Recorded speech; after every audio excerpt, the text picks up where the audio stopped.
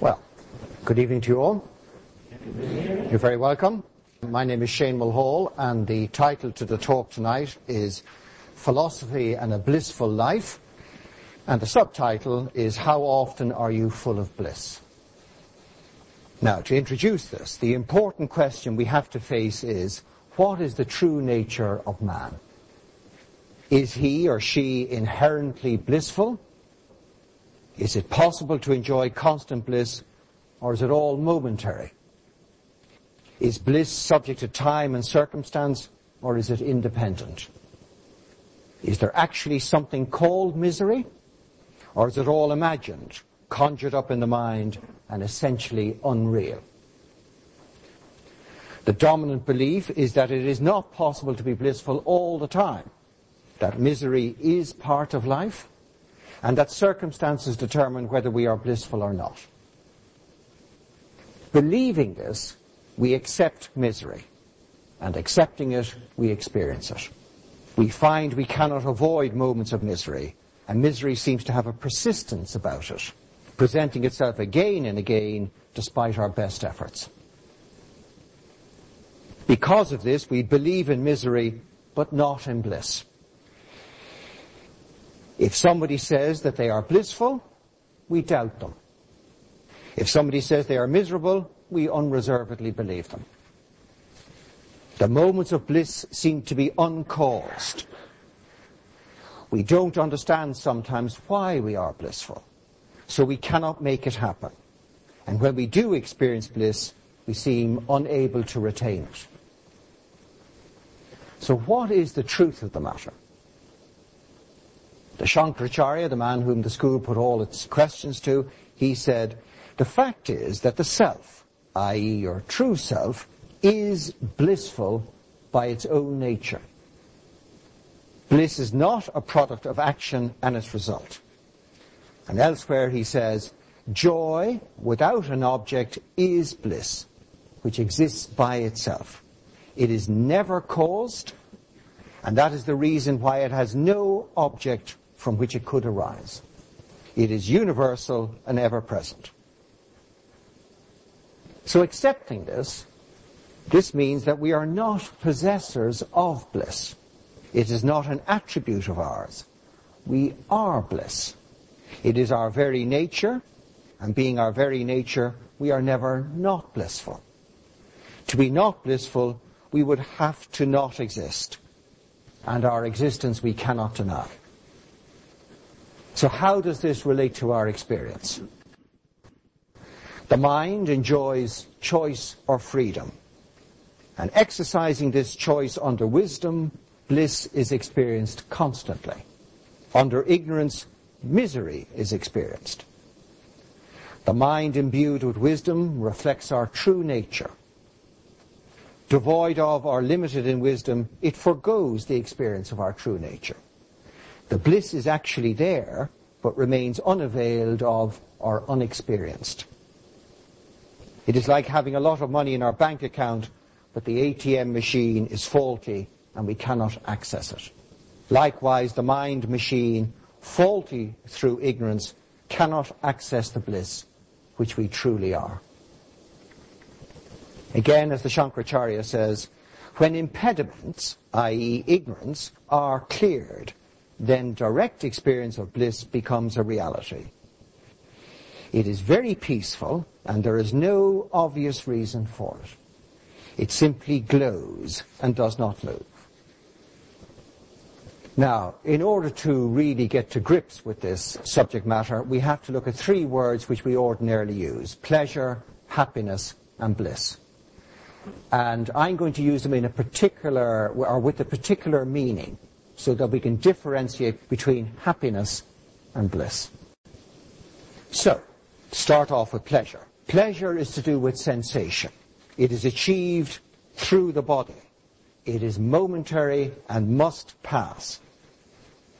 Because pleasure arises in the world of duality, pleasure must be followed by pain, and vice versa. The pleasure of a meal is followed by hunger. Lying on in bed, while initially pleasurable, is ultimately painful. If some of you haven't experienced that, just lie on a bit longer. All right? Pleasure only arises within a certain range of sensations. Below the range, there's no experience. And beyond the range, there is pain. So if you take the decibel level of music, below a certain level, we don't experience the music at all. At too high a decibel level, no matter how beautiful the music is, it causes pain. The experience does not yield lasting satisfaction because it arises from the transient.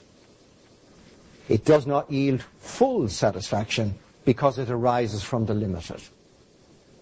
If there is an attempt to give full satisfaction by more of the same, i.e. beyond a true measure, then one simply gets pain.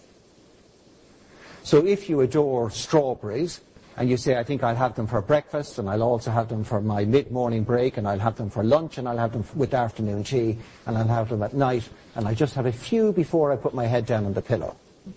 After a while, you'll be sick to death of strawberries. There's a certain measure which yields pleasure, and beyond that measure, they're simply painful. Pleasure, in fact, can be seen as the relief from pain. The pleasure of food is the relief from hunger. If we wish to really enjoy our food, then we should be hungry before we eat. Now, pleasure is dependent on an object and the state of the body. So when you're ill, no food attracts. Even if the food is attractive in itself, but the illness of the body won't allow you to experience the pleasure. Pleasure is titillation for the body. It binds one to the body, setting up a seeking for more and more. The same pleasure, however, becomes boring, and one seeks new and ever-increasing exotic variations. So nowadays, in an attempt to get pleasure from the food, we fly food in from every corner of the world. Pleasure in measure is good for the body, but does not fulfill a human being. Now, let's turn to happiness. While pleasure is physical, happiness is psychological.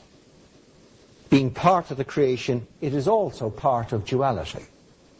It has its opposite, sorrow, and they come in never-ending rotation. Happiness is dependent on time, circumstance, and others. If the presence of a loved husband or wife brings happiness, their absence must then necessarily bring sorrow.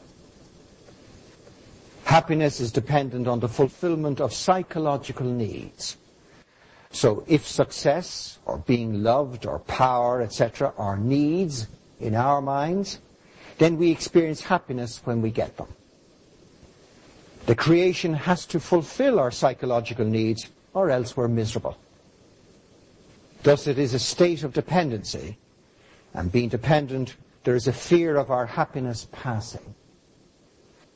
And knowing that it will pass, we fear becoming too happy or too dependent. So we try to retain some independence from that on which we are dependent. And as a result, we do not enjoy full relationship, but maintain independence or separation for safety's sake. We do not allow ourselves to become too happy, because it then might pass, and the misery will be equal to the happiness. And this is an unbreakable law. It's a very depressing law now, but it's an unbreakable law. Whatever amount of happiness something yields, its loss yields equal misery. It is perfectly balanced. And since everything is transient and therefore subject to change, our happiness is transient and subject to change. The ideas which dominated our minds when we were teenagers no longer operate. The loud music, late nights, and excessive drinking now seem to offer misery as opposed to happiness. Spouses, jobs, etc., which once offered happiness, at worst may now offer misery. And what yields happiness, being psychological, changes with the mind, and the mind is ever changing. As with pleasure, because the mind is always changing and its psychological needs are limited, then there's not full satisfaction. The mind wants more and more, ever believing that more of the same will yield the sought-after satisfaction. And when it gets what it wants, it just wants more. Or it becomes bored with it, or it finds it's not what it really wanted, or it then believes that happiness lives in the opposite. And there's a story about a rich man who befriends a tramp who sleeps every night on a park bench in Hyde Park. And the rich man engages in conversation with him. And he wonders, he says, how can you sleep at night on that hard bench?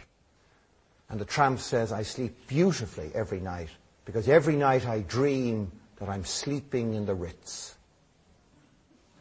So the rich man is moved by this, and he decides what he'll do is he will treat the tramp to a night in the Ritz. So he organizes this, and the tramp spends the night in the Ritz. And the rich man meets up with him the next day, and he says, how did you sleep? He said, terribly. I dreamt all night I was sleeping on a park bench in Hyde Park. Now that's the way it is. When you're sleeping on a park bench, you dream you're in the Ritz. When you're in the Ritz, you dream you're on a park bench. The mind is always hankering for the new, because the already known is not yielding full happiness.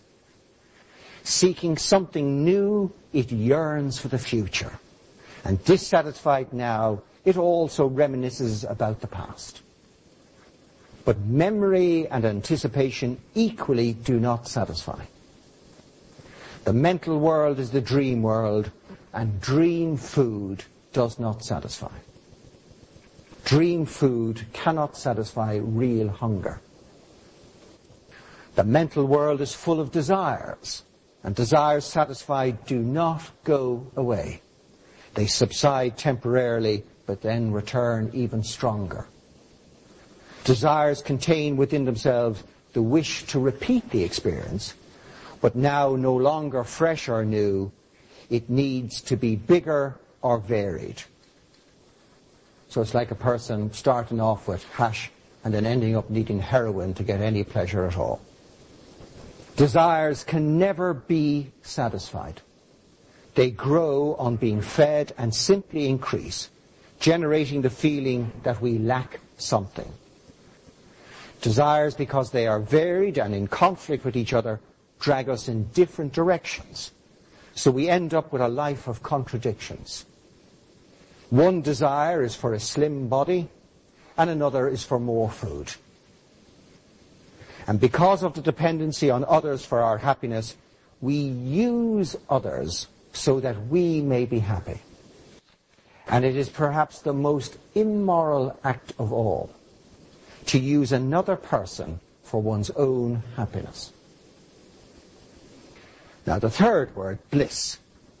This is totally different from pleasure or happiness. It is not psychological, and it is not physiological. It is our very nature. It's not a possession, not dependent on time and circumstance, does not begin nor end, come or go. It's not transient nor limited. It is uncaused, eternal, ever-present, and is our very substance. And if you would agree to stop being miserable now, you would be blissful. You can try it. Pleasure and happiness can be measured. We may enjoy a lot of pleasure or happiness, but we cannot enjoy a lot of bliss. This is because it is limitless. It is qualitative rather than quantitative. Pleasure is the relief from pain, happiness the relief from sorrow, but bliss is not the relief from anything. It stands by itself. It is our very self. And bliss releases the bond with the physical and the mental. So it sets a man free. Pleasure and happiness bind us to the world, and bliss transports us out of the world into another world, the real world. In bliss, nothing matters. The presence of pain will not override bliss. We often think that if there is severe pain, how could there be bliss? Well, if we look at it in a different context, does pain negate love? Is it possible for there to be pain in the body and yet love in the heart? And obviously, it's either within our own experience or we know people who have pain in their bodies and yet still love. And just as pain cannot negate love, it cannot negate bliss. Nothing can negate bliss. It is supreme and it is our birthright. Pleasure reflects the animal in man, happiness the human, and bliss the divine. Bliss is spiritual. It has nothing to do with anything outside of us. It is internal, where there is peace, freedom, love, and understanding. And bliss is therefore not peripheral, but the very essence of who we are. When it prevails, the ego is no longer present. There is just pure being. We have disappeared, in effect, and there is that silence and contentment which is not of this world. Now the question we have to face is, how do we create misery? If we are bliss, this is what the wise say, how do we create misery? And the first thing to appreciate is that we create all our misery. God did not create misery, the devil did not create it, other people or events do not create misery for us. We are solely responsible. Let us ask ourselves, is there a single misery for which we are not responsible? Whether it be worry, anger, jealousy, grief, dissatisfaction, something in us is creating the misery. Change that and the misery can no longer exist. And we should ask ourselves, in what ways do we create misery for ourselves? Wanting things or people to be different, demanding the creation unfolds in accordance with our desires, that our coffee be stronger or hotter, that we be paid more, that the car starts, that there is a car park space, and that our tie does not get stained. Being what we do not want to be, and doing something we do not want to do, and being with someone we do not want to be with, all these create misery for us. Sartre said that hell is other people. It shows you what a happy sort of guy he was. All right? That hell is other people. But the truth of the matter is that hell is me. Because only with the creation of me is there the experience of others. Hell is separation, isolation from our true self, separation from the all. So Sartre is wrong, because nobody else makes us angry. Nobody else makes us miserable. To be miserable is a decision on our part and not the effect of other people's actions. Egoism, the false belief in my own separate existence as a body, mind, heart amalgam, is the sole source of misery. And this is why at night time, when you go into deep sleep, you never suffer any misery. It's not because everybody else has disappeared, it's because you have disappeared. So in deep sleep, the ego subsides and there is bliss. My true self is the sole source of bliss. The more the egoism, the greater the misery. Misery separates us from everybody else, and it is separation which makes us miserable. Separation and misery are two sides of the one coin. When we laugh, the whole world laughs with us. and when we cry alone. When we are miserable, we are absolutely conscious of our separate existence. Miserable old me. When we are happy, we forget ourselves. When we are miserable, we want to be alone. Please leave me alone. Suicide is the desire for ultimate aloneness, to go where no one else can follow, whereas when we are happy, we want to share. When there is bliss, as was said before, there is no ego, just presence. And when there is misery, there's always ego. We cannot forget, particularly all the disappointments, insults, and humiliations. Not only are they not forgotten, they are carefully stored so they can be dug up again. Stored in memory, they become inaccurate and tend to be exaggerated. And since the ego is partial and prejudiced, it then ensures that the moments of misery cover over the moments of happiness, so that we even forget our happy moments. The ego is the father of all lies. It will tell us that to be miserable is natural, that it is natural to grieve, to take offense, to be hurt when others leave us. And having our justification, we can then wallow in it. It is we who jump into the cesspit of misery. In truth, misery has no justification. Now, because of me, this ego, there are others. And because of me and others, there's comparison. And because of comparison, there is greed and envy and jealousy and ambition. We no longer are ourselves. We need to be better than others. Life for the ego is ever-changing. It is ever-changing because it is made up of the ever-changing, i.e. the body, mind, and heart.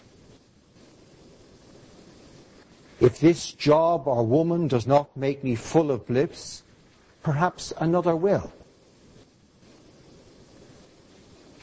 And we can only pursue bliss when we have not got it, i.e. when we're miserable. Because we can only desire what we have not got. The desire for happiness or bliss, the pursuit of it, is the misery. Those who are miserable pursuing bliss can never find it. How could the miserable ever find bliss? They would not recognize it. Only when we are blissful will we recognize it. And here's the conundrum. When we are blissful, it is then that we will stop pursuing it. Despite our pursuit, bliss is not running away from us. It is not a matter of pursuing faster or more or somewhere else in something else. Try looking for bliss and we are sure to miss it. It is actually a matter of stopping, of simply being blissful rather than chasing it. Seeking bliss outside of ourselves, we seek it in money, power, and prestige. And this makes us cunning. And in our cunning, we lose our innocence. And losing our innocence, we can no longer enter the kingdom of heaven like the child. Outside the kingdom of heaven, we suffer misery. Nobody wants to be miserable. Everybody wants to be blissful, but the wanting is the problem. The child does not want to be blissful. It is blissful and expresses it in everything. Now, why does the desire for bliss create misery? Why does it produce its very opposite? Well, firstly, because to desire bliss, we have to deny it in ourselves now. And the denial of ourselves is the most painful thing that we can do in life. Secondly, to desire bliss, to desire anything, we have to look to the future. And to look to the future in this way is to come out of the present moment. And looking to the future, we become ambitious. And then we live in hope or despair, but always in tomorrow. Today is sacrificed for tomorrow. But if we want to live, if we want to be blissful, it is now or never. Being ambitious, our bliss becomes conditional on achieving something. And since we have yet to achieve, we forget we could be blissful now. Bliss, however, is not an achievement. It is not earned. It is what we are. Bliss is being, and becoming is misery. We cannot become blissful, but we can and do become miserable. So bliss only exists in the present, and to move out of the present is to move out of bliss, i.e. to move into misery. Our projection of the future is based on our current misery, so it contains the seed of misery in it. And containing the seeds of misery in it, it cannot possibly yield bliss, but only future misery. One of the reasons why being busy yields a certain happiness is that the busyness demands that we be in the present moment in order to execute whatever actions we need to execute. Idleness allows the mind to drift to the past and the future, and that is why idleness is so miserable. This is why sometimes the poor enjoy greater happiness than the rich, i.e. their situation keeps them busy. Because the ego is so full of misery, we are always seeking to get out of the ego, to appease it, forget it, or transcend it. We sleep too much because then we're free of it. We forget it with drink and drugs. We appease it with food and clothes and exotic holidays and fast cars. We lose it in extreme sports, etc. We avoid it with entertainment. Most entertainment is a way of avoiding ourselves, because while entertained, we forget our misery, our worry and our fears. Unable to live with ourselves, we need entertainment. And the more miserable we are, the more entertainment we need. Consider how much the world needs to be entertained nowadays. Even 100 television channels is not enough. The ego is dependent on others for its own fulfillment. Thus it does not enjoy real freedom. And not enjoying real freedom, it denies it to other people. We seek to control others so that we can control our own bliss. We want and seek to make spouse, children, neighbors, employer, employees and friends behave in a way that suits our pursuit of bliss.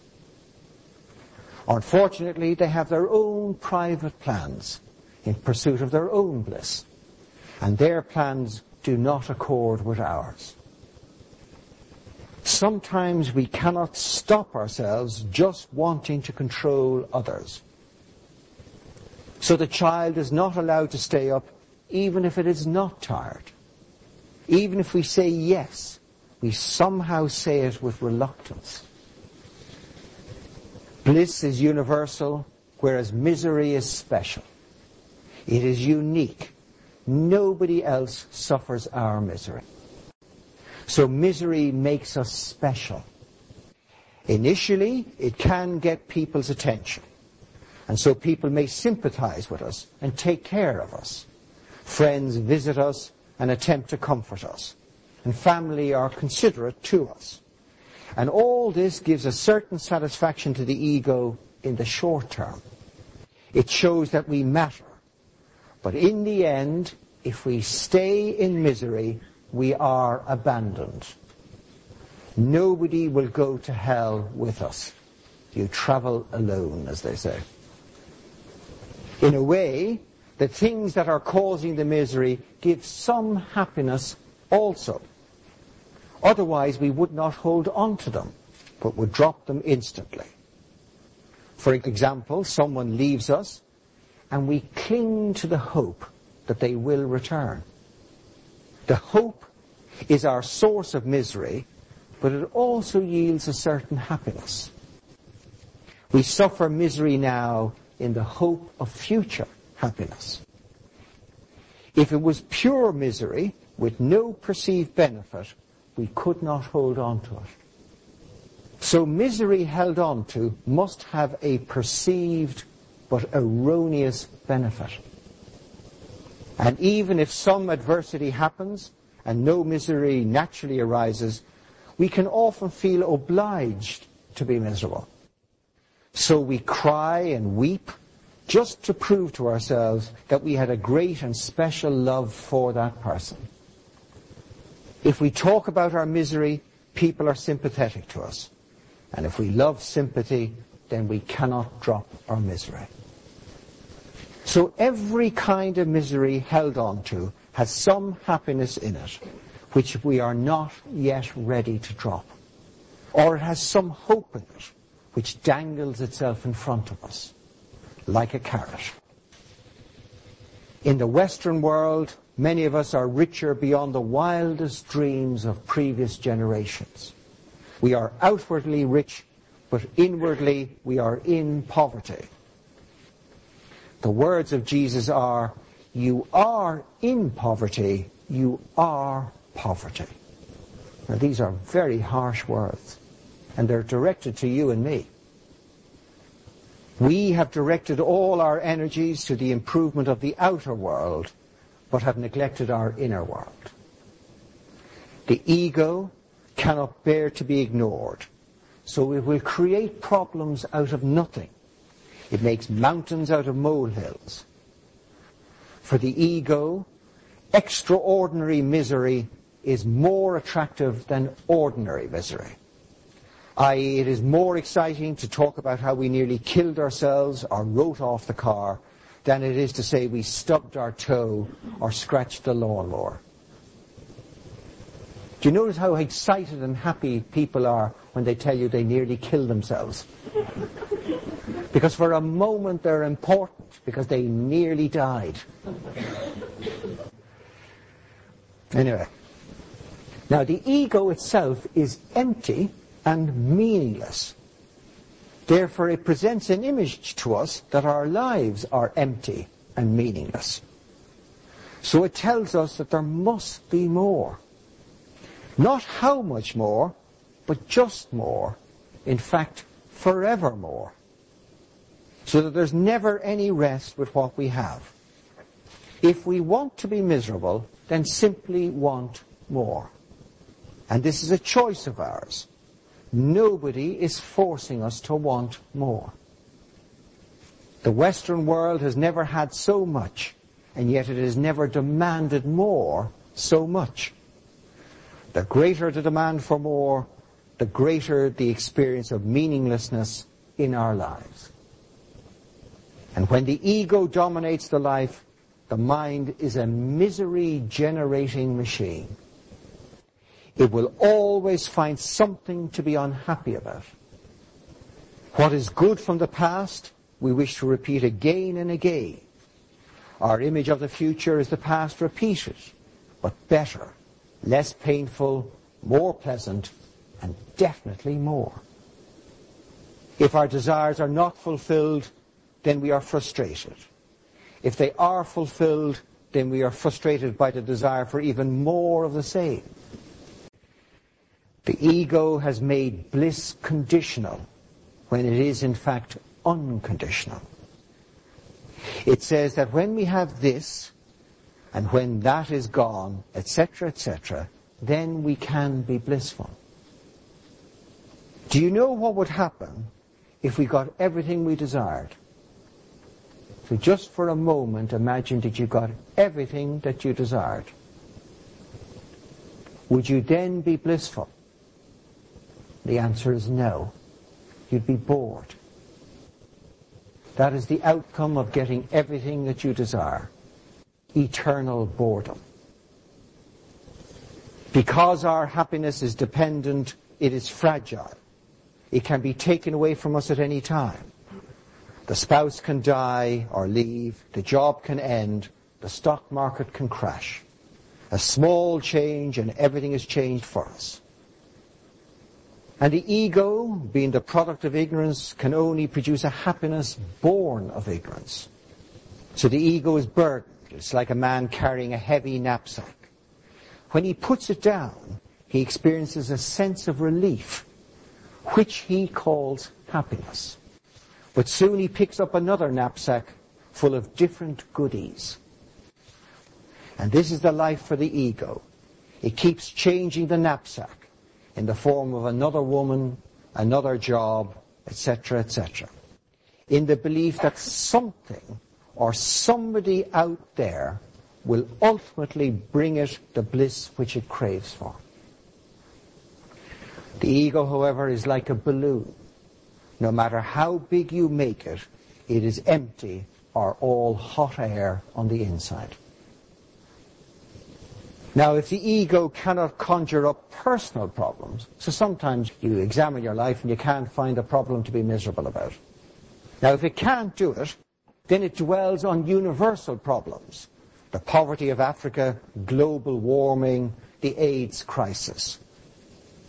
The mind feeds itself on considering problems which it cannot or does not do anything about, because that keeps it all alive. Events which are incomplete in our lives live on as dreams, daydreams or night dreams. And because our lives are so incomplete, we spend a lot of the day daydreaming. All of this involvement in the ego and its maintenance causes us to forget our true selves. We are no longer ourselves. We forget the true values of life. We sell our inner world for the outer world, the eternal world for the transient world, the limitless world for the limited world. We have sold the pearl of great price and abandoned our birthright. Now, it would be pretty miserable to end the talk there, and since that would be completely and utterly unfair, we shall continue. Now, so the next question we face, which is the homeward turn, as they say, how may we grow in bliss? Now, everybody wants to be blissful. They want it permanently and limitlessly. Why is this so? Why do we not have to be told or encouraged or bribed to seek bliss? Well, the reason is because it is our very nature. Nature demands that it fulfill itself. So we go in search of bliss. In fact, we're searching for our true selves. The truth is, we cannot grow in bliss, but we can eliminate the misery that has been created. Then, just as the sun appears from behind the clouds, the bliss, which was always there, becomes experienced, i.e. a living reality for us. The first thing for us to remember is that the ego is fundamentally a negative phenomenon. Our true self is light and bliss, and the ego is like darkness. Darkness has no real existence. It is simply the absence of light. Light, however, does have real existence. So that which has no real existence should not be battled with. It's like fighting a shadow. So we do not fight the ego. We simply bring the light to bear on the situation, and the darkness is banished of itself. Now, what can assist us? Well, the first thing is detachment. Again, the Shankaracharya says, if the activities are performed in the true knowledge of this being a mere play, the gain is twofold, for it bestows peace and bliss. The loss of this true knowledge during activity results in loss both of peace and bliss. It rather ends in misery, attachments, and agitation. So the key factor is detachment. Now, not detachment in the sense of coldness, but true detachment. My true self is the witnessing consciousness which is present here, right now. It is aware, but not involved. Being conscious, it is the knower of the known, and it is positively detached from things and activities known. Again, the Shankaracharya says, it is better to keep it like that and allow all mechanical tools, i.e. the body, mind and heart, to perform the activities of the play efficiently while the observer remains detached. This is the key to the philosophy of Advaita Vedanta, which is the philosophy of the school. To remain as the witness and not become the doer. The Shankaracharya says the vision of this philosophy is the retention of this true knowledge about the knower and the known, and then allowing the full power of consciousness to be used in all activities. He says the outcome of this is the activities of the drama with detachment will be better, devoid of miseries of doing. Peace and bliss will be the gain, and proof of the practical application of Advaita arises from the fact that both during and upon completion of activities, peace and bliss follow without discontinuity. The second factor is measure. A measured life keeps away miseries and troubles. If the body, mind and heart are used according to true measure, then they function well and happily, just like a serviced car driven appropriately. So there should be a disciplined approach to life. Discipline or measure with regard to use of body, mind and heart. Again, the Shankaracharya says, discipline keeps on providing bliss. Works of the world, when properly done, also provide bliss. And discipline does help us to do everything well. Thirdly, we should look inwards. Because bliss is our innermost nature, we should look inwards to find it. Man's misery is because he is looking outside for what is inside. By looking outside all the time, the world distracts us from our true selves. So meditate, contemplate, reflect, pray within, and we will find the ocean of bliss. Happiness which turns into unhappiness is not what we are seeking. So seek the eternal and seek it within. Fourthly, treat everybody as yourself. Do not seek bliss at the expense of anybody else's bliss. This is inhuman behavior. Do not use others as the means to our bliss. This is simply exploitation. Abandon comparison. You are unique. Nobody else is like you. So there is no basis for comparison. Only the dead are alike. Living people are unique. With that, we will find that jealousy, envy, etc. will dissolve, i.e. when we treat other people as ourselves. Fifthly, be content. Be content with what we have. Do not be a beggar for more. Ask ourselves, why do we want more? What is the basis for it? So why do you want more than you have?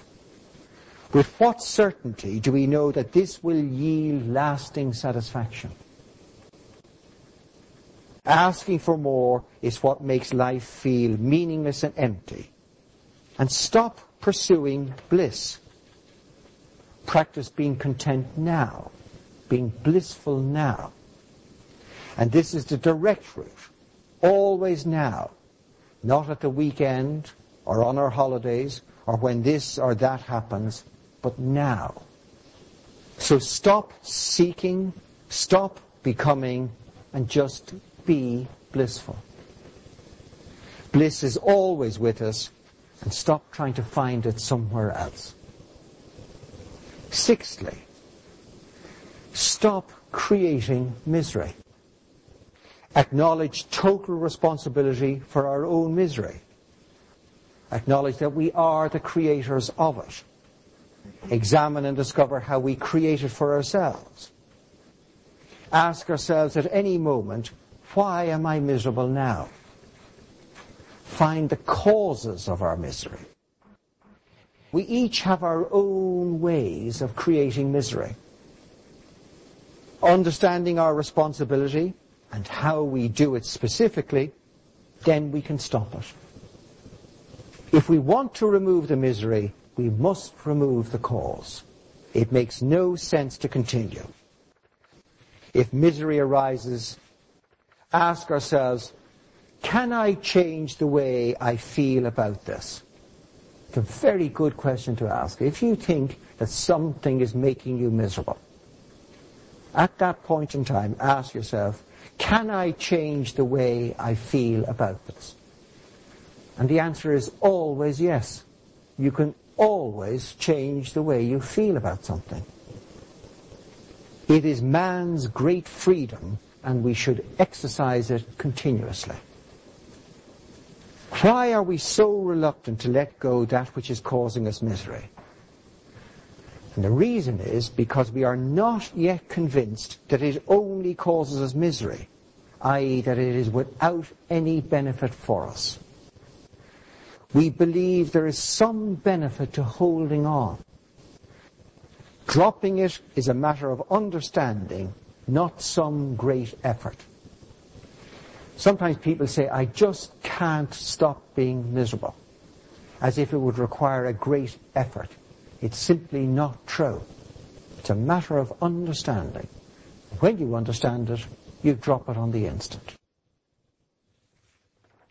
Seventhly, be here now. Live in the present. Misery arises only when the mind drifts to the past or the future.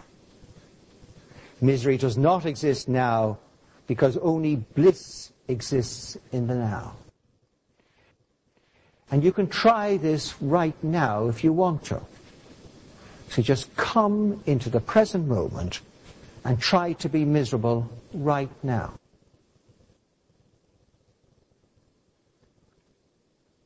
You can't do it right now.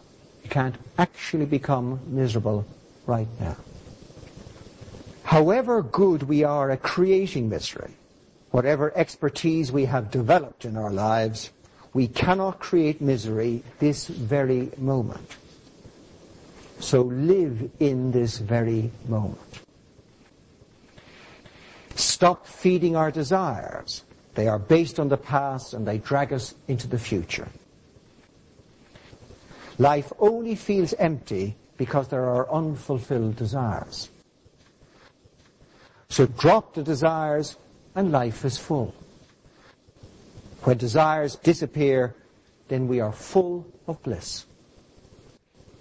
In the present moment, the ego does not exist, and therefore it does not operate. So fully engage with the present moment. Give ourselves fully and unconditionally to what is in hand. And whenever we are totally into something, then we are blissful in that moment. When anybody gives themselves unreservedly to an action, then they disappear. And only when we, the ego, disappear, will the true we enjoy bliss. We will no longer be in control, because only the ego controls. And this is a very important point. Controlled bliss is no bliss. So if we want to be in control, then we will not be blissful. Don't seek to be master. Let bliss take us, envelop us, and drown us in it. So surrender to it. Lastly, drop your identity. In the Gospel of St. Thomas it says that when the two become one, then shall you enter the kingdom of heaven. So who are the two? Well, the two are me and everybody else or everything else. When me is dropped, then there is no basis for separation. There is nobody to be miserable. And with unity, the experience is bliss. To be blissful, we need to understand we are not the ego. And when we realize this, then all need for others and objects disappear. All dependency goes from our lives. There is freedom, self-reliance, and bliss. And then nobody can make us miserable. The ego desires attention, and we need to drop this desire, the desire for getting sympathy from other people, because it turns us into beggars, begging the substance or presence of others. It is the equivalent of being a vampire. We are feeding off others. When we drop the ego, then we have no needs, but are actually complete in ourselves. Now to conclude, bliss is to enter into your own self. Then we will see that all our pleasures and happiness are simply the stuff that dreams are made of. Pleasure and happiness are time-bound, transient, limited, require effort, and are difficult to achieve. Bliss is eternal, real, effortless, and naturally available. It is not an achievement, but a realization of what is ever present. When we drop pleasure and happiness as the gods of our lives, then we will enjoy bliss. Bliss is freedom. It grants freedom because, as was said before, bliss cannot be controlled. It is not possible to control the person full of bliss. When full of bliss, you will dance in the street and skip in the rain. The loneliness of misery is transformed into the aloneness of bliss. There is nothing for us to do to be blissful, so just let go and go with the flow. Decide that misery is not natural and not necessary. And do not sympathize with other people's misery. Teach them to come out of it. Decide now that you are perfect and that there is nothing missing. The Shankaracharya says that the Absolute has intended no deprivation. So live blissfully as we were intended to live. Bliss is a state of transcendence. We transcend the body, mind, and heart. And when the body is in perfect health, we forget that it's even there. We are aware of it only when it is ill. When we are pervaded by bliss, we will forget the body, mind, and heart, and they will no longer limit us. Now, bliss is not a very, very, very happy state. It is not a state at all. It is not extreme excitement, because with bliss there is equilibrium, peace, silence, and completeness. Bliss is forever, and happiness is temporary. Happiness is caused and dependent. Bliss is uncaused and independent. It is not an outcome and cannot be related to anything. Nobody else experiences our pleasure. Happiness can be retained to oneself, but bliss has to be shared. The individual cannot contain it, so it overflows and envelops everybody. Others are transformed by our bliss, and when there is bliss, there is love, because they are inseparable. The sharing of our bliss is love. Without bliss, we do not really love, but seek others to make us happy. With bliss, one simply loves everybody. One loves friends and one loves enemies. When we are blissful, we wish to see everyone blissful without exception. With bliss we are empty. Empty of the ego, but full of our true self. So I'm going to just finish with some words of the Shankaracharya in a book called Good Company. And this is what he says. The Absolute is truth, consciousness and bliss.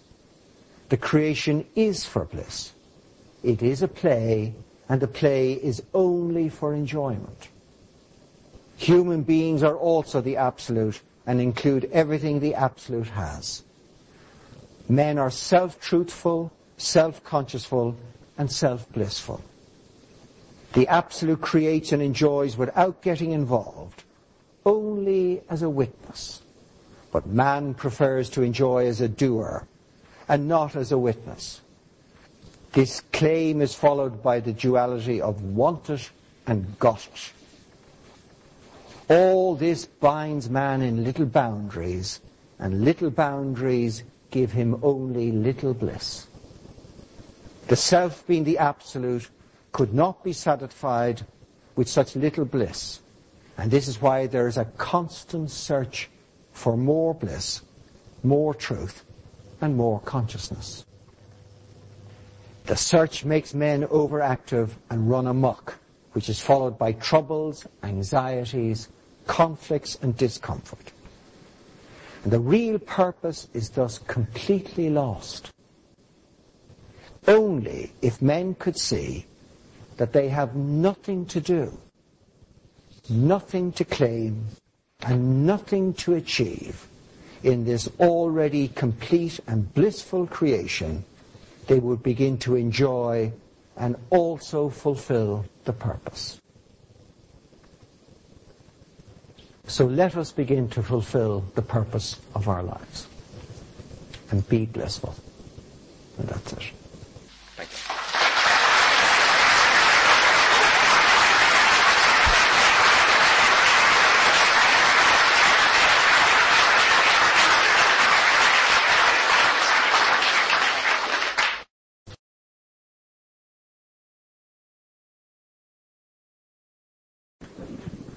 Are we happy to start again? So, what blissful questions do you have? Yes. Thank you very much, Mr. Mulhall. Very interesting. Right, good. There. I'm still left with one question. I'm still trying to figure out what is bliss. Right. I'm not saying that in a facetious manner. No, I understand. At least you have identified tonight that it's not happiness, it's not pleasure, it's not enjoyment, it's not peace. Yes. So all of that has been very helpful. But I was still trying to go a step further and ask myself, well, what is it? And then I began to wonder, is it the same as being? Is it the same as realizing that we are the Absolute? Yes. Is that what bliss actually is? That's question one. And perhaps I'll come back to it. So you lied when you said you had only one question. All right. All right. Well, I take that first question and then we'll see what happens. In a way, it is not possible to define bliss, because in defining it, you have to limit it. You have to turn it into a concept. And when you turn it into a concept, then it is not bliss. It is simply a concept of bliss. That's why it is not possible to define love. Being limitless and being beyond the mind it's not possible to conceive of it. So it's exactly the same with bliss. The only way you'll ever know what bliss is when you are blissful. Then you will know it. Just like you know when you are in love. When there's love in your heart, you know it. You may not be able to define it, explain it, have a great big sentence enumerating all its qualities, but you will know there is love in your heart. And when you are filled with bliss, you will know it. What you can do, you can say what it is not, and you can also point to it. They're the two possibilities. You can say it's not pleasure, so it's not a sensation, it's not titillation. So you can say lots of things what it's not, and that's a bit like peeling the onion. You get rid of all the outer layers, and you are brought closer to what it is. The other thing is you can simply indicate some of its qualities, which are not the thing itself. So I can say to you, like, a mango is juicy, but that's still not what a mango is. It's just one of the qualities of a mango. Bliss is unchanging.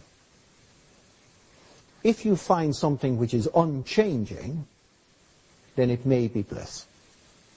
All right? When there is bliss, the mind will be totally and completely at rest. So you can describe certain factors which intimate the presence of bliss.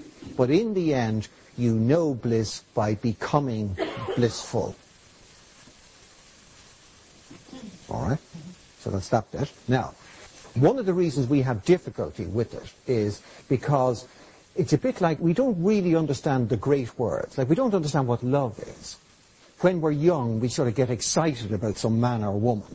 And we think, well, love must be sort of an extra dose of excitement. It must be like real excitement. You shower 15 times a day, and you can't sleep at night, and you can see him in the porridge type of thing. He's everywhere. Anyway, of course, when you're married to him for a while, not only do you not want to see him in the porridge, you don't want to see him. For example, and I'll just take the love and then I just move back to bliss. What Mr. McLaren said, love is cool and reason is warm. Now the interesting thing is, without thinking about it, we would normally reverse those. But if you think, what is the symbol of love in the planetary system? It's the moon. And it's cool. Moon is cool. And what represents reason in the planetary system is the sun. The rise of reason, the rise of the sun. That's why lots of time people are looking for a form of love which is not love at all. They're looking for some sort of movement. As Mr. McLaren used to refer to it, emotional indigestion. And they sort of look for some activity that would prove that they're feeling love. But it's not like that. Love is actually incredibly quiet. We think of happiness and somebody says, well, bliss is way beyond happiness. So what we do is we conjure up an extreme form of happiness.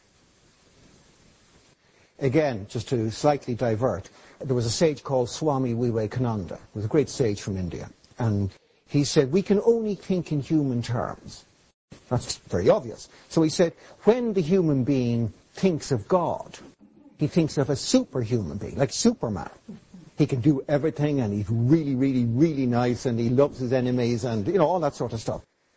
So what man does, he takes man and then creates a super version of him, and that turns out to be God. He says if cats were going to consider what God was like, they would come up with a super cat version. We think of bliss being a super version of happiness. And in fact, it's not the same at all. So again, I'm just going to go back to love because it might give us an indication of it. Sometimes people think that when they start dating, they like somebody. And then they think after another little while they really like them. And after another while they really like them. And then they say, now I love that person. And they think that the like became really like, and eventually the really like converted into love. But really liking somebody never converts into love. It can turn into obsession or in complete indifference. That's its full range. But love is not where like resides. It's in a different world altogether. So children love you. That's the way it is.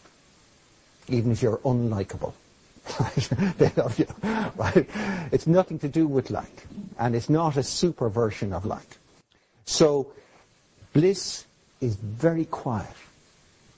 Very quiet. Totally pervades the being. It doesn't agitate the mind. It's not like excitement, which would only burn itself out, like infatuation would. It's a very quiet state which simply fills the being. And the search is over. Now, I've used this example before, and I'm afraid I have to turn to love. My daughter, my 27-year-old daughter, in her time dated a few men. The smallest number that I could persuade her to date. But anyway, she dated a few men. And occasionally she came back and she would tell me, "Oh, Daddy, I love this man."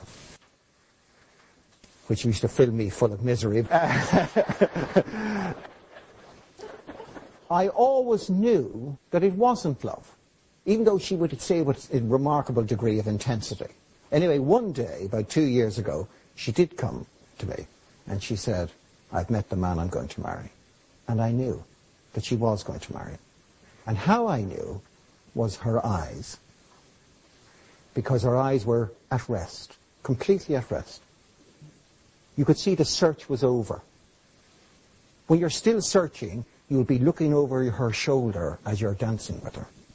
And when you're in love, you won't be searching. You'll be just looking at her. With bliss, the search is over. Children are blissful. You know, sometimes a child is in a pram and it just looks at you. And it's not trying to be impressive. It's not sort of holding its head to the side. And "What do you think of my ears?" Yeah. Doesn't want anything. It's not asking you to perform, to say goo, goo, goo to it or anything like that at all. It's just being itself.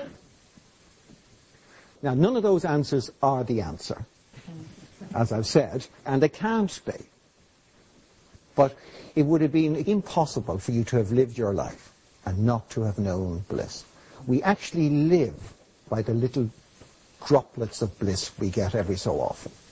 Now, as I said, the mind often forgets these or covers them over. But every so often we get a moment when everything falls away. And there are no desires and there are no wants. And everything is absolutely fine as it is. And nothing special has happened. It's not that you've received a big check or got a promotion or anything. Or that the weather is particularly beautiful or anything like that at all. But for some reason, there is a sense of completeness in oneself. And that is the bliss. And is there a second question then? There is, if I could frame it. It's just every time people say that, the Absolute has made the creation for our enjoyment, and you referred to it again this evening. Yes. And that the Absolute looks on things and enjoys them. Again, I just find that extremely difficult as a concept, because again, we can only see things from human terms. But if we look in little events or bigger events, for example, a car accident, and somebody's being cut out of that, yes, they're screaming with pain, we couldn't say we look at that with any enjoyment. And I would find it very difficult to conceive of how Absolute or whatever could, in any terms we can understand, look on that as a play with enjoyment. Right. And you can bring that on to what happened yesterday in Virginia, what happened today with 120 people killed in Iraq. And, what sort of Absolute would this be who could see this type of happening and say, this is a play, this is creation, right, and it's going on like this for my enjoyment. It would be so totally removed from any sense of compassion or love with which we have been endowed that, to me, that doesn't ever make sense. All right. Okay, absolutely. If we use the mind in a human way, we will not be able to look at what happened in Virginia or Iraq today and without either anguish arising in our hearts or great sympathy and compassion and things like that. But from the point of view of consciousness, it is completely different. Now, I'm just going to use an example of how it is possible to observe the appearance of misery and really enjoy it.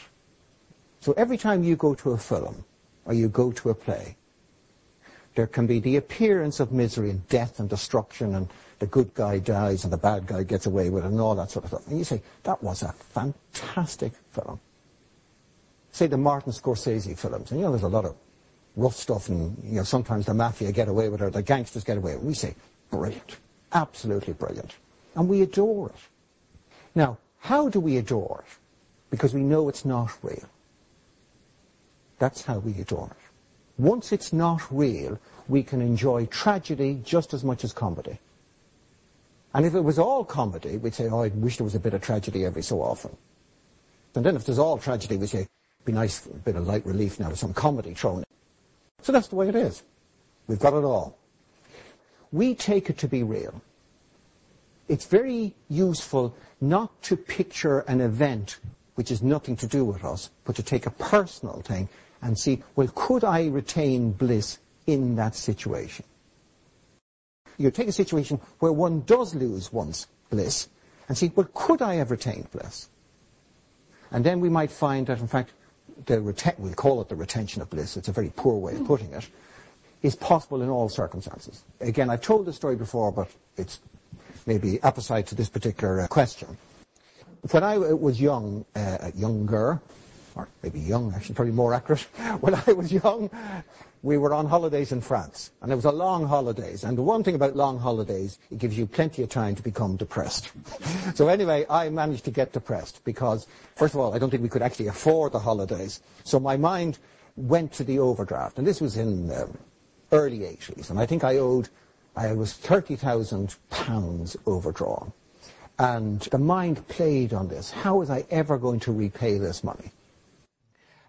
I began to speculate on future income and things like this, and I couldn't see where the income was going to come from after about 3 or 4 months into the future, which is a long time, by the way, to be able to see where income is coming from. But anyway, I couldn't see, and I thought, I'm going to die in debt type of thing. And the mind spiraled down into a sort of a dark, depressive state. So I tried everything that was available to me. Bottles of wine and all sorts of things, right? Everything like that. Being an experienced philosopher, in the end I turned to philosophy, having tried wine and all those sort of things. And I started to read a book. Now, I won't go through the story of the book, but in the book, it was proven to a lady who had lost her husband that she was eternal. And in fact, that the husband was also eternal. So I read this story with interest. And at the end of the story, I said to myself, am I eternal? And a resounding answer, with, absolute certainty came back, I was, or am, eternal. And I said, in the light of the fact that I'm eternal, what is a £30,000 overdraft? And the answer was, nothing. Absolutely nothing. And the interesting thing is, the cloud completely dissipated. You see, I had become an overdrawn person.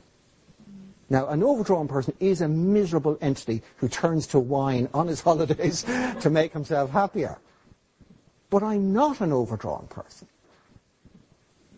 I am witnessing consciousness. Consciousness can't be overdrawn. You can't overdraw it with anything.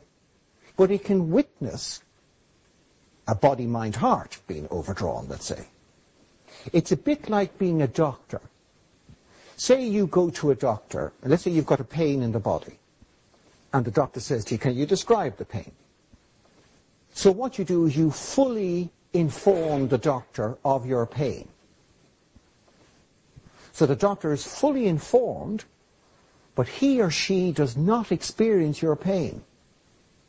They are informed, but do not experience. Now, the witnessing consciousness, your true self, is fully informed, but does not experience. It doesn't experience the misery, or the happiness, or the pleasure or the pain. It is the body that experiences pleasure and pain. It is the heart that experiences happiness and sorrow. It is the mind that experiences clarity and confusion. And the witnessing consciousness, which is love, wisdom, bliss, watches the show and enjoys it all. If we take the show to be real, we have to suffer. And again, I'm just going to take a very simple example that we can all connect with. If I ask you, what is a board game designed for? It's designed for, we call it bliss or happiness. That's why they design them. They don't say, this is how to destroy families in the Western world. We'll invent Monopoly, and that's bound to break them all up. The creator of Monopoly says, here's a way of allowing people to enjoy bliss. If people forget that it's a game, as children often do, well, and childish adults do, and they have to go to jail, and they have to pay rent, and they lose their house, and all this sort of stuff, they can start to scream, he's cheating, and it's not fair, and they can desire to cheat themselves, and demand a second throw of the dice. In the end, it ends up in misery. Now, it ends up in misery, but did the maker of the game design the game with the intention of misery? The answer is no. The Absolute designed the creation with the intention of bliss. But if we, or we, the human form, breaks the rules, then I'm afraid suffering is the outcome. You could say, but why have the suffering? Why not just make it all bliss and rewire the human being so that he can only enjoy bliss? Well, if you did that, then he would not enjoy freedom. He would have no freedom. He would be obligated to be blissful. And you can't be obligated to be blissful. You have to be free to be blissful and free to be miserable. Man is designed with this freedom. Under ignorance, he chooses very poorly, and misery is the outcome. Now, is misery a punishment? Let's say that your body doesn't enjoy curries. And you eat a curry, and you feel pretty awful after. Do you think your body's punishing you? See, that'll teach him a lesson to drag me into, the Taj Mahal. Do you think that's what it's doing? No, it's not. It's letting you know. Please avoid eating curries. This is not good for this body. If you ignore it, then it just lets you know again and again and again until you wake up and get the message. Curries are not for this body. So, the suffering of man is not a punishment by some great being. It's not a punishment at all. It's a wake-up call. It's saying, you've forgotten how to be truly happy. Now, if you said to me, well, I think I prefer to have no sorrow in life, and let's make sure we have no pain as well. Might as well get rid of pain as well. How long could the body survive if it couldn't experience pain? Can you imagine how much you would eat? How many of us could get into this room? Right? What stops us is the pain. Pain makes us take care of the body. It's the intelligence behind the design saying you need to take care of it. Sorrow is telling us you've forgotten how to love. You've forgotten how to be happy. It's a wake-up call. It's not a punishment at all. So one should be extremely grateful for pain because it's advocating some change. It's telling you something is wrong and there's a need for change. Sorrow is exactly the same. Be very grateful for sorrow because it's telling you the heart is being used incorrectly. If it would only be used correctly, it would enjoy bliss. So that's the other way of looking at it. But anyway, if your mind wanders back to, let's say, the 120 dying in Iraq or concentration camps, you'll never get to grips with this. There's only one way forward, and that is to look at misery in your life. Does that make sense? And not the misery of the parents of the dead people in Virginia. It's not a matter of that. It's a matter of you. And seeing those things where ordinarily I experience misery. Can I transcend it and experience bliss? And I just say, my own experience is I haven't met the point where I say, no, it's impossible. I haven't met that point. It seems to me that those things which caused a lot of misery, let's say 10 years ago, no longer cause misery. And with each passing year, or if you want to call it growth of understanding, less and less causes misery. One of the great things that has freed me from misery, to whatever degree I am free of misery, is that I used to have very clear ideas about what made me happy and what made me miserable. I was very convinced by my own arguments that more money, definitely I'll be happier, longer holidays and all these sort of things. But I began to examine all this knowledge. And in the end I realized that I don't know. If any change from right now will make me happier or more miserable. I can't say it would be good for Shane Mulhall to have more money, to have more free time, to have less ABC. I don't know if I would have been happier if I hadn't married, or if there was 27 children or no children. I don't know. That's a fantastic freedom, not knowing. Do you know why the child is so happy in the back seat of the car? Because it doesn't know where it's going. That's why. Imagine if it knew. The reason we're miserable is we know we're going to visit Aunt Nellie, who's cut us out of the will. Okay, thank you very much. And, Okay. I won't create any more misery for you. Yes, anybody else? Gentleman to back there. You mentioned the ego a lot, and I got the impression you were talking about you did mention emptying oneself of the ego. And I'm wondering, is that possible, or even is it desirable? Yes. Do we not actually need an ego in order to survive in the world? I can understand emptying oneself of the tyranny of the ego. Yes, your correction is valid. Thank you. I'm practicing humility, by the way. Now, it is not possible to be without an ego.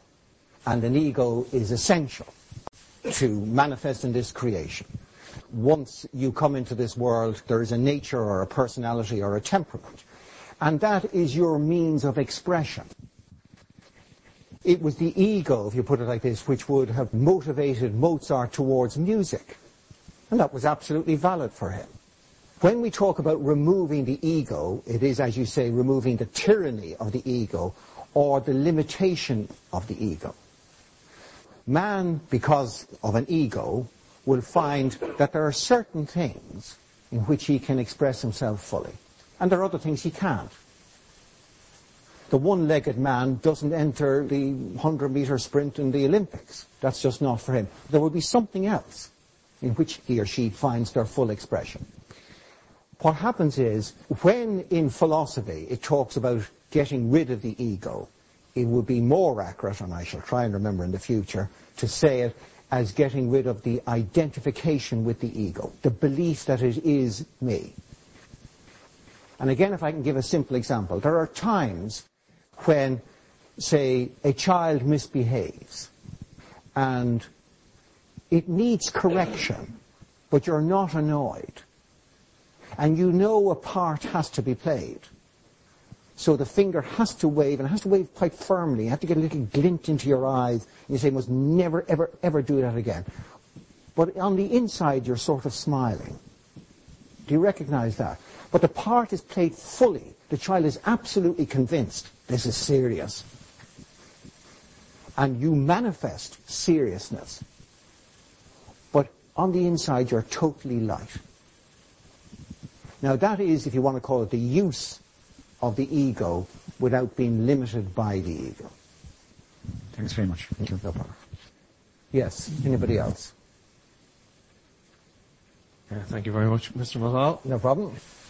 Well, just a couple of points. Yes. Joseph Campbell coined the phrase, follow your bliss. Yes. So in the context of what you're saying here, it's not about following it, but it's about being it. Yes. So following on from that is, the dichotomy of should we just surrender completely to life and be desirelessness, Yes. if you like, and not go after our achievements, after our goals, and that sort of thing? Like, where's the solution there? Yes, all right. Okay. If there is a solution. Well, absolutely, there is always a solution. I'm just going to take the first bit, and then by that I may have forgotten the second bit, and you'll have to remind me. If we take to follow the bliss, well, following the bliss intimates to me of something external, and I'm sort of trotting off after, behind it. That's not the real nature of bliss. Bliss is within, and it expresses itself. Children don't go searching for happiness. They express it. What we do, by the time we're, say, 18, we are so miserable. We go looking for happiness in particular careers or in particular relationships. Let's just take a career. You ask people, why did you pick a particular career? And they say, because I thought I would find happiness in that career. Now, you can't find happiness in any career. They don't make careers like that anymore, right? There is no happiness. If you look at the specification of the job, it doesn't say bliss provided. It provides you with a desk and a lot of activities. But bliss isn't mentioned anywhere. The key is not to go searching for bliss, but to express bliss in everything. The idea is you start off blissful, not you end up blissful. The child is full of bliss, and that's why it enjoys everything. It brings its bliss out into the rain, the sunshine, the mud, the bath, everything. It brings its bliss everywhere, and it expresses it in everything. And if you just watch a child, that's what it's doing all the time. It turns everything into a blissful activity. There's no activity in the bliss itself. It's the child who's bringing it. You know, when a child comes up to you and it says, it's a little child and it's got one of these little plastic tea things, and it says, Dad, I'm going to make you a cup of tea. And you say, okay, we'll make it very strong. You know the way I like it strong. So it goes like this. And then you sip and you say, look, it's a bit on the cold side, could you just reheat the kettle? And you play the game, right? And you say, no, don't forget to stir it clockwise, because that makes a difference. Now, try playing that game with an adult. And it's appalling. You know why? Because the adult is so miserable. Right? But with a child, you would do anything. When you come into the sitting room, the carpet is the Amazon River full of crocodiles. So you move from couch to chair so you don't get eaten by the crocodiles. With a person full of bliss, you'll do anything. So, don't go looking for bliss. Don't follow it. Don't go looking for it. Don't pursue it. Be blissful. Be blissful now. Nothing has to happen. That's the point.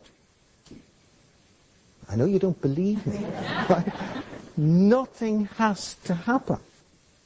You are blissful. Stop resisting it. Stop saying, if only this would happen, then I'd be blissful, or if I got rid of the overdraft. Stop putting conditions on it. You are blissful now. Accept it. Surrender to it. Be it. And then express it everywhere. So what does that do with as regards goals? Goals and all these sort of things are for miserable people. That's what they're for. And it fools miserable people into the belief that they could become happier if they achieve their goals.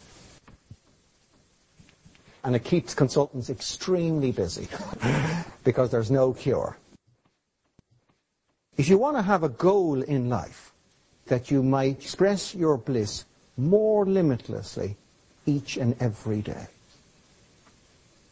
Let that be your goal. And that's a really good goal. That you will discover new ways of expressing bliss every day. Because it is limitless, and therefore there are limitless ways of expressing it. Some people only agree to be blissful when it's sunny. They wake up in the morning, the first thing they do is they look out the window. Oh, it's a miserable day for me. And if it's sunny, they say, okay, I think I'll be happy today. So they agree to be happy and they refuse to be happy. Now you will find there are aspects to your life in which you deny bliss. cutting the grass, doing the shopping, picking wallpaper, whatever it is. You'll have 1,000 different ways, and you have predetermined that you will be miserable in those situations. Do you recognize that? So what you should do, you should start to pick them off and say, I will be blissful in this situation. And you will be. My father did it to me once or twice. If you were being miserable, let's say your father brought you somewhere.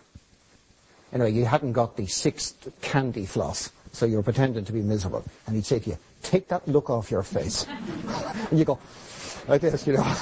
And as a child, you could do this. You could literally take the misery off, pack it away somewhere, and be happy for the rest of the afternoon. So take that look off your face.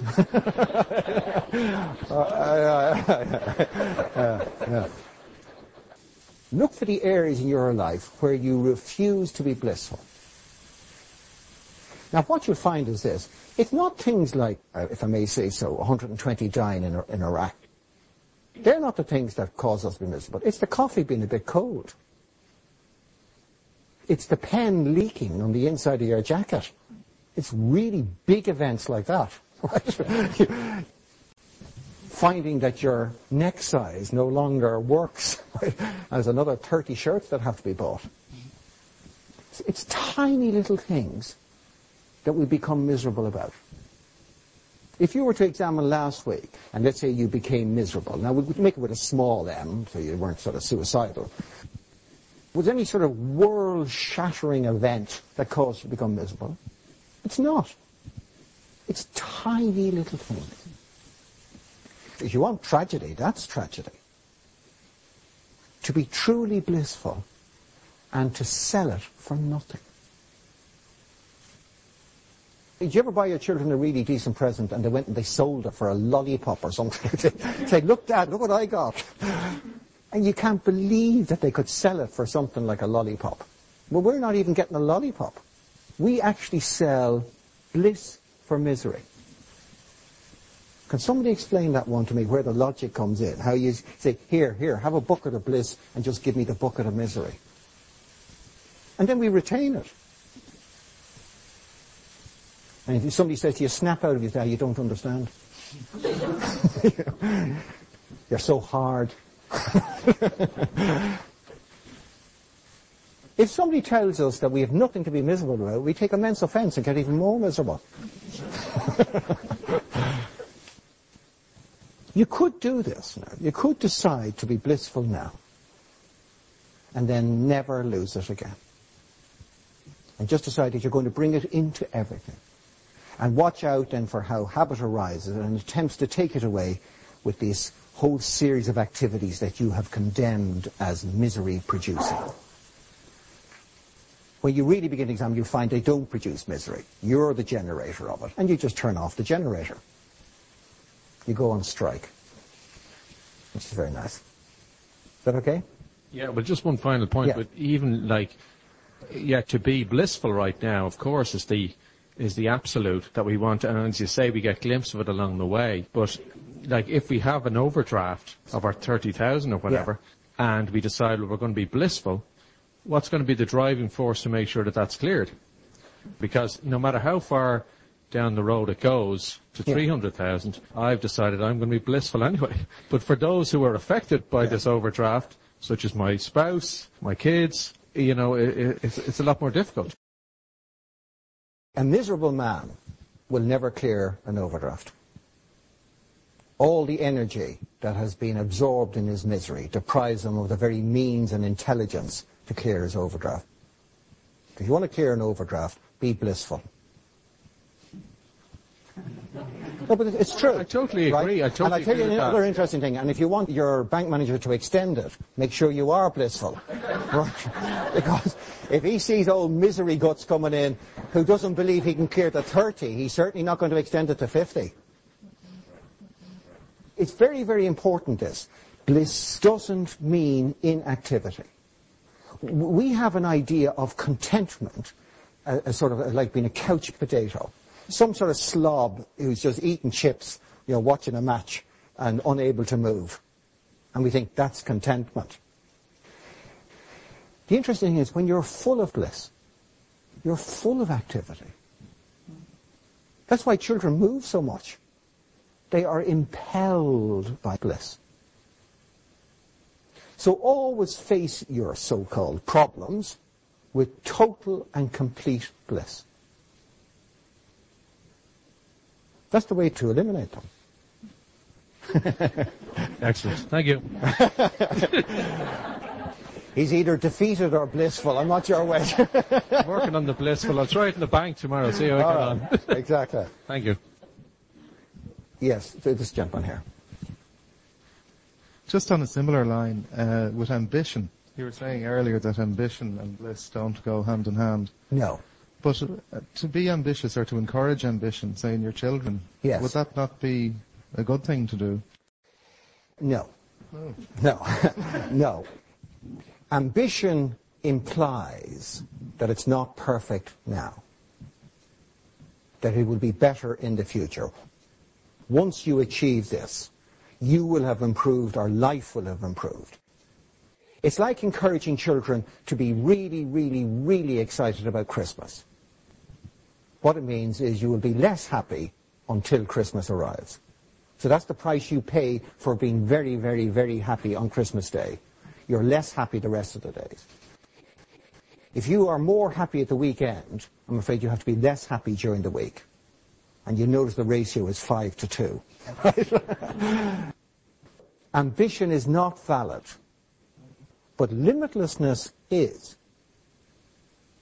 So you can always say to a child, transcend the limits, transcend that voice in your mind which says, I cannot do that. So you don't listen to that voice. You tell your children you are pure, perfect, and complete.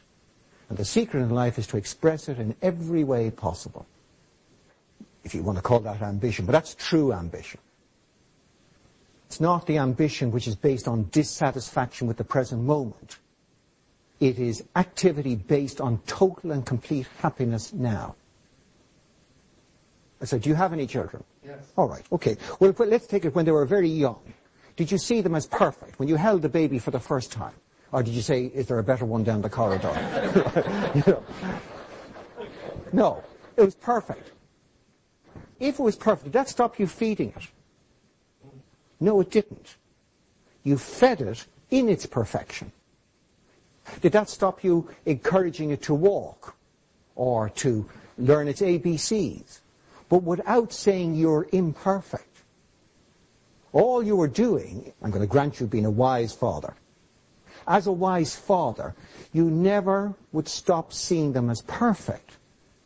But you would help them to express this perfection in many and varied ways. Never ever saying you're imperfect and you need to achieve this. That's a terrible thing to do. Children start off knowing their own perfection. And again, I've used this example before. But let's say, when you look in the mirror, do you see perfection? No. Very wise. Right. Right. Okay. I mean, I have yet to meet an adult who can look in the mirror and acknowledge perfection. We think God had an off day when he assembled this what? What ages are your children? Teenage. All right. But when they were very young, did you ever watch one of them looking at themselves in the mirror? Do you recognize that? All right. Did you see any criticism in their eyes as they looked at themselves? No. There's no criticism. That's why no matter which little girl you say you are the most beautiful little girl in the world, they say yes. The interesting thing is they're right, you see. They are right. They are the most beautiful girl in the world. So you, in the same way, either for yourself or for your children, is to encourage them to be blissful now, to acknowledge their own perfection now, but to ever be open to new ways and more limitless ways of expressing it. And then that's a fantastic life, because then you're enjoying it now, always now, rather than you've made it conditional on something being achieved in the future. Does that make sense? Yeah. Okay, is that all right? All right. I think there was a lady back there. That's great, thank you very much.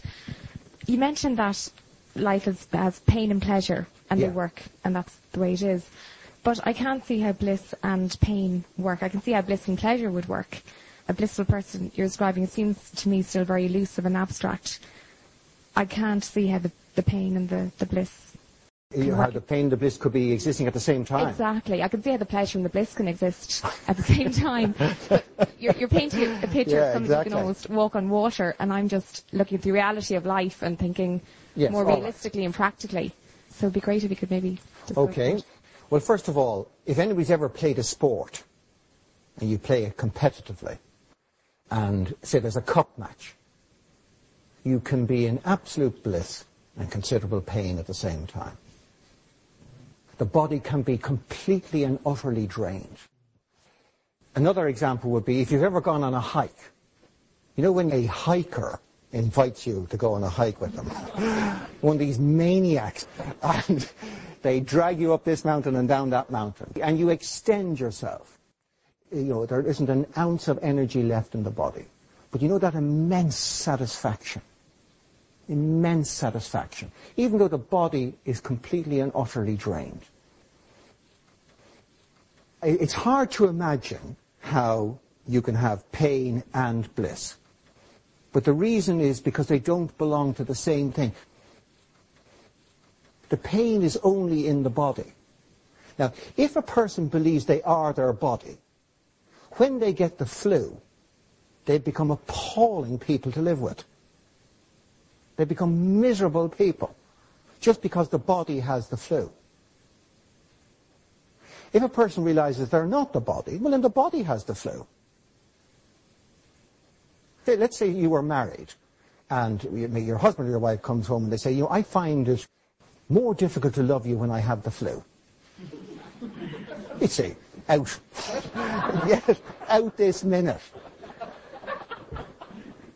It's nothing to do with the state of the body. If you only feel love when there's a good meal and moonlight, and that's nothing. That's just atmospheric pressures, that's all. It's nothing to do with pleasure or pain. It's in a different world. Pleasure and pain exist in the body. And you can have somebody who has got pleasure in the body or pain in the body. It doesn't stop them having love in their heart. Say, for example, your house is on fire and your children are trapped in the house. The body will not want to go into the house. There are no bodies which want to go into burning houses, because bodies are fixated with pleasure and they hate pain. But if there's love in your heart, the heart will direct the body in. And the pain is nothing. Absolutely nothing. The thing about it is this. If pain does not negate love, and so there are people who may be in constant pain, yet they say, I love my wife, or I love my husband, or I love myself, or whatever. If pain does not negate love, why would it negate bliss? Now, I'll tell you why we believe it negates bliss. Because we think pleasure and bliss are associated. That's why. We don't think pain and love are associated. So we can say, oh yeah, I can see how there could be pain and there also could be love at the same time. We think that pain would negate bliss. But it wouldn't. All you do is you leave pain in the body. Leave pain in the body and love in your heart. And bliss in yourself. And then there will be pain in the body, but it will not negate the bliss in yourself. Yes? I can definitely understand what you're saying, and that's, you're describing more of like an acute pain or like a physical manifestation of that. Yes. But when it's more chronic over a period of months or, 6 months, maybe a depression or a period of anxiety, that goes beyond what you're talking about. So if you're talking about depression or anxiety, we have moved from pain to sorrow. But again, and we'll just take the pain bit first of all. You say like long-term pain. Well, what is long-term pain in eternity? When you go away on your holidays for a weekend, and it rains on Saturday, you think, oh, it's ruined. Whole thing is ruined. Because it's 1 out of 2 days. Now let's say you went away for a year, backpacking, and it rains on the Saturday, the first Saturday. You think, look, for God's sake, there's another 364 days. We need to get things into perspective. In eternity, even 50 years of pain is nothing. Absolutely nothing. It's a blink of an eye. In eternity. That's the way. If you then move to sorrow and depression, these sort of things, what you're trying to imagine is the coexistence of sorrow and depression and bliss. Well, they do coexist, but they can't be experienced simultaneously. If sorrow is being experienced, it covers the experience of bliss. The bliss is still there, but it's not experienced. The reality is the blissful man or woman does not experience sorrow. And again, I've told this before, but I set a rule for myself about 15 or 20 years ago, that misery would not last in this life more than 5 seconds at any time. 3 seconds was for indulgence in it, because I'm Irish and sort of sentimental, and 2 minutes was for dissolving. Or 2 seconds, I should say, was for dissolving. So 3 seconds for indulgence and 2 seconds for dissolving.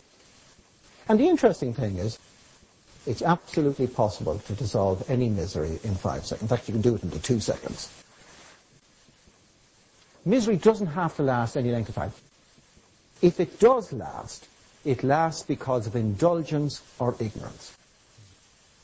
That's why. It's a bit like an illness. If you don't have the medicine, the cure won't arise. Whenever you're miserable, well, you can ask yourself, what is faulty in my understanding right now? You see, we never look to dissolve. We say it was caused by the fact that that man pulled in front of me as I was going into town. Now, there's no cure for men pulling in front of you going into town. They're never going to make men who don't do these things. But there is a cure for your misery, for your reaction. You can cure that reaction. You could have compassion in your heart for somebody who drives so ignorantly. Wouldn't it be a pity to be born a human being and not master the art of loving driving? It's because, as I said, that you are linking the pain and the bliss, that you find it hard to imagine how they coexist. But pain only resides in the body. And you find that bliss resides in yourself. That's the key to it. If you practice this, if at times when there is pain, you go deep within yourself, you'll find you completely transcend. An example that's within our experiences, let's say you have an appalling headache. What happens when you go asleep? Does the appalling headache bother you? Not at all. Because at a low level of consciousness, it doesn't register. Is that all right? At the minimal level of consciousness, it absolutely registers. Well, there's another interesting fact. At the highest level of consciousness, it doesn't register either. It's just a headache. I was told this when I was early in the school about this, about pain, that if you really want to transcend pain, then do not avoid it. The avoidance exaggerates. You know, when we try to avoid things, it makes them more and more burdensome. Anyway, I was told this about pain, and the way God granted me teeth, it meant that I have to go to a dentist very frequently. So I didn't have to wait too long till I had to go to this dentist. And I don't particularly enjoy the treatment. Anyway, I decided I'm going to apply philosophy here. I'm not going to avoid the pain. Now, this is way, way back. Anesthetics in those days were pretty rough. I think, they sort of held back on the amount they gave you, so you could definitely experience what was going on. Anyway, so the dentist gets his drill and he puts it against a tooth, and you can hear that sound as it begins to grind into the tooth. And so I put my attention exactly where the tip of that drill was grinding into the tooth. And you know what I discovered? Right in the center of the pain is absolute peace. The very, very center. No movement, no disturbance, no nothing. And if you want an analogy, it's like those You know, the fairground, what do you call those spinning things that you get on a horse or something like that? What do you call those things? Merry-go-round, thank you. Merry-go-round, right? Where does the guy who runs the merry-go-round, where does he stand after the thing starts? In the middle. Why does he stand in the middle? Because there's least movement there. The maximum movement is at the periphery. The least movement is closer to the center. You know, at the very, very, very center, there's no movement. None at all. So if you get right to the center of your own being, you will find no movement. Absolute peace. Absolute bliss. And the further you move out, the more movement you get. That's why to live in the body is the worst place to live. Will I live in Dublin or, will I live in Ireland? But the real question is, am I going to live in the body? Am I going to live in the mind? Am I going to live in the heart? Or am I going to live in myself? Yes. Just gentleman back here. You spoke about children. Yes. And the difference between children and adult. Yes. At what age would you suggest that we change from being the child who is blissful and then become this angst-ridden adult almost? Yes. Well, I would suggest that you don't change, first of all. But at what age does this happen? Yes. As far as I can remember, it happens in the second year, after 2. The child, for the first 2 years of its life, lives in a different world than you and I live in. It lives in a spiritual world, a divine world. It doesn't see itself as a body at all. Children don't even know they have a gender for a long time. That's why you can put little boys and little girls into baths together. You can't put big boys and big girls into baths together because they reckon, I have a gender. But little boys and little girls don't even recognize that they're male, female, or anything. For the first 2 years of their lives, they live in the spiritual world. They live in bliss. And even when they cry, it's only the body crying. It's an absence of language. They've got to inform you in some way that something is wrong. So it cries out. But what you'll notice with, say, a child crying, the minute it stops crying, the whites of its eyes are totally white. Whereas when you and I cry, we look like a rabbit for about a week. Because it doesn't actually affect the child. It just cries with a far greater enthusiasm than you and I can cry. But when it stops, it really does stop. We just run out of tears, that's all. But we're still crying on the inside, type of thing. So for 2 years, the child lives in itself. It lives in bliss and love and peace and all these wonderful things. However, the play must go on, and so it comes out of it. Your job is to keep reminding it so that it never forgets its real self.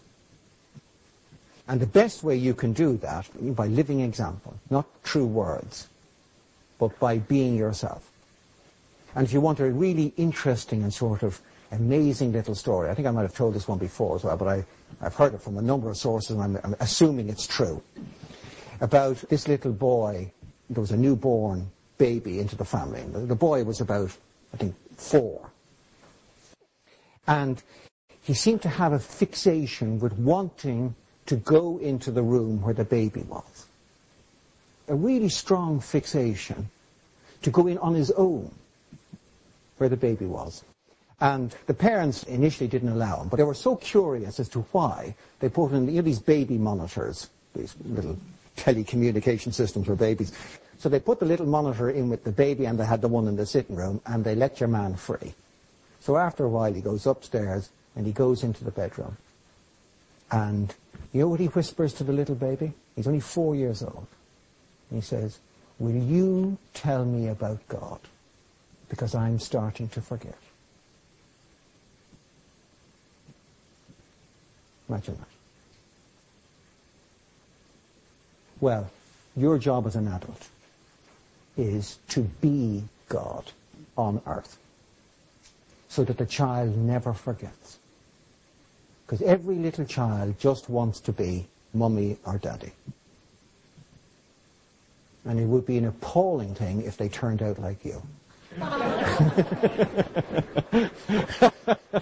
would agree with you.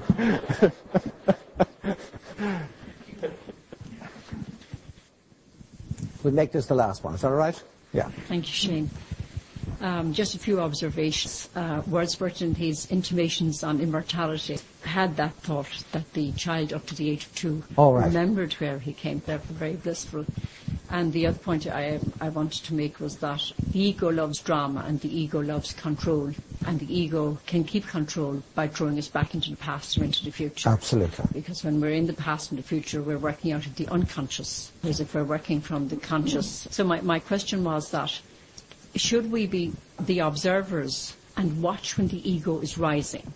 Because there is a moment when, if you are the observer, you can see the ego and stop it from going into this huge drama, because the ego spends its time weaving stories and keeping you out of the present. Therefore, the important thing I find, which I've only begun to do recently, is to observe the ego. I even did it today. I was quite blissful. Yeah. I was having a bath. And then I started weaving the story. My sister has recently died, and I was trying to go back and weave the story, and I just said to the ego, no, you know.